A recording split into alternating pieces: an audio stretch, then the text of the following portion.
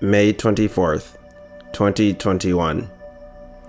A light for the Gentiles. Acts chapter 11, verses 1 through 18. The apostles and believers throughout Judea heard that the Gentiles also had received the word of God. So when Peter went up to Jerusalem, the circumcised believers criticized him and said, "You went into the house of uncircumcised men and ate with them." Starting from the beginning, Peter told them the whole story.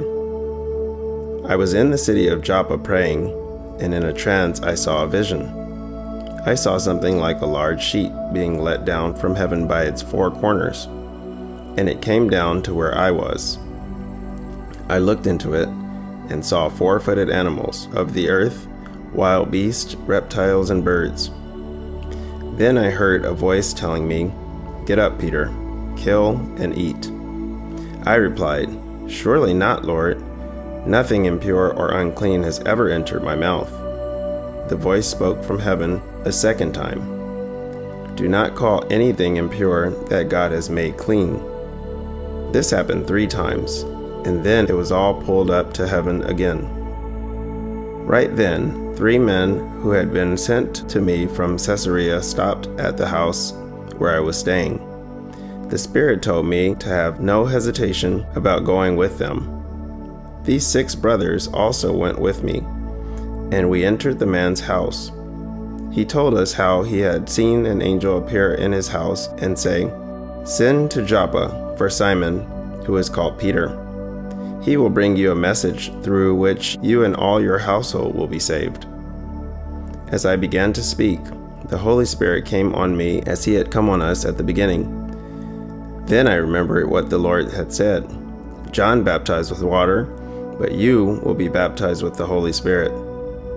So if God gave them the same gift he gave us who believed in the Lord Jesus Christ, who was I to think that I could stand in God's way?"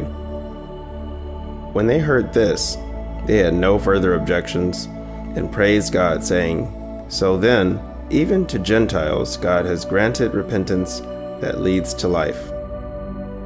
Peter has been transformed by the Holy Spirit and is a bold and confident miracle worker. We have been reading about how Peter has thus far faithfully served Jesus, almost as if he was a new person altogether. Later on in 2 Corinthians chapter 5 verse 17, we will discover from the Apostle Paul, who was given this revelation by the Holy Spirit, believers in Christ are new creations. Therefore, if anyone is in Christ, the new creation has come. The old has gone, the new is here. 2 Corinthians chapter 5 verse 17. But it is important to mention God began a good work in us and will see it to completion. And I am certain that God, who began the good work within you, will continue his work until it is finally finished on the day when Christ Jesus returns. Philippians chapter 1 verse 6. God did not expect Peter to be perfect, and he does not expect you or I to be perfect either. In today's reading, Peter has been criticized by the circumcised Jewish believers because he entered the home of a Gentile and even had the audacity to eat with them. Acts chapter 11 verse 3. Can you believe that? Why would he do such a shameful thing? It's almost as inappropriate as Jesus speaking with the Canaanite woman who wanted him to free her daughter from demon possession in Matthew chapter 15 verse 22. Or that time when Jesus spoke with the Samaritan woman at the well in John chapter 4, which led to the salvation of many Samaritans. John chapter 4 verse 39. No other way to say it but scandalous. Unless, of course, this was God's plan all along. Let's take a look at the book of Isaiah. "I, the Lord, have called you in righteousness. I will take hold of your hand. I will keep you and will make you to be a covenant for the people and a light for the Gentiles, to open eyes that are blind, to free captives from prison, and to release from the dungeon those who sit in darkness." Isaiah chapter 42 verse 6 through 7. But what does it mean to be a light to the Gentiles? It is too small a thing for you to be my servant to restore the tribes of Jacob and bring back those of Israel I have kept. I will also make you a light for the Gentiles, that my salvation may reach to the ends of the earth. Isaiah chapter 49, verse 6. Jesus was sent to share the light of his salvation to the Jews and also the non-Jewish nations. So God told Peter he was going to use him to fulfill the prophecy in Isaiah 42 and 49, which proves he intended to bring the gospel of Jesus to the Jews but also to the Gentiles. How did Peter respond? With self-righteousness, just as the Jewish believers did in Acts chapter 11, verse 3. God needed to get Peter's attention to address his rebellion, and he did so in a very intimate way that spoke to the deep places in his heart.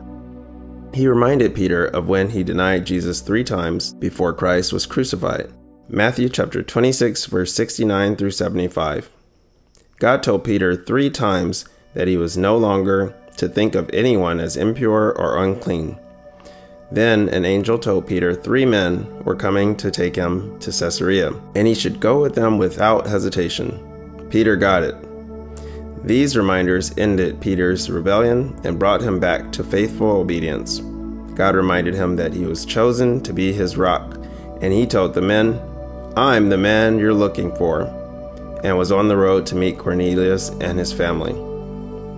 With his incredibly detailed and transparent testimony to the Jewish believers of what transpired, including his embarrassing error of denying God again, God used Peter to transform the thinking of the Jewish believers, furthering the prophecy from Isaiah chapter 42 and 49.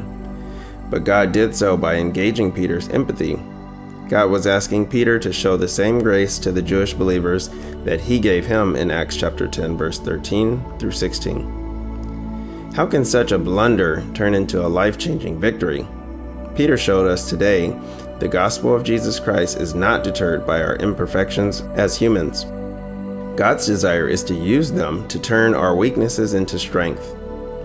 But he said to me, "My grace is sufficient for you, for my power is made perfect in weakness.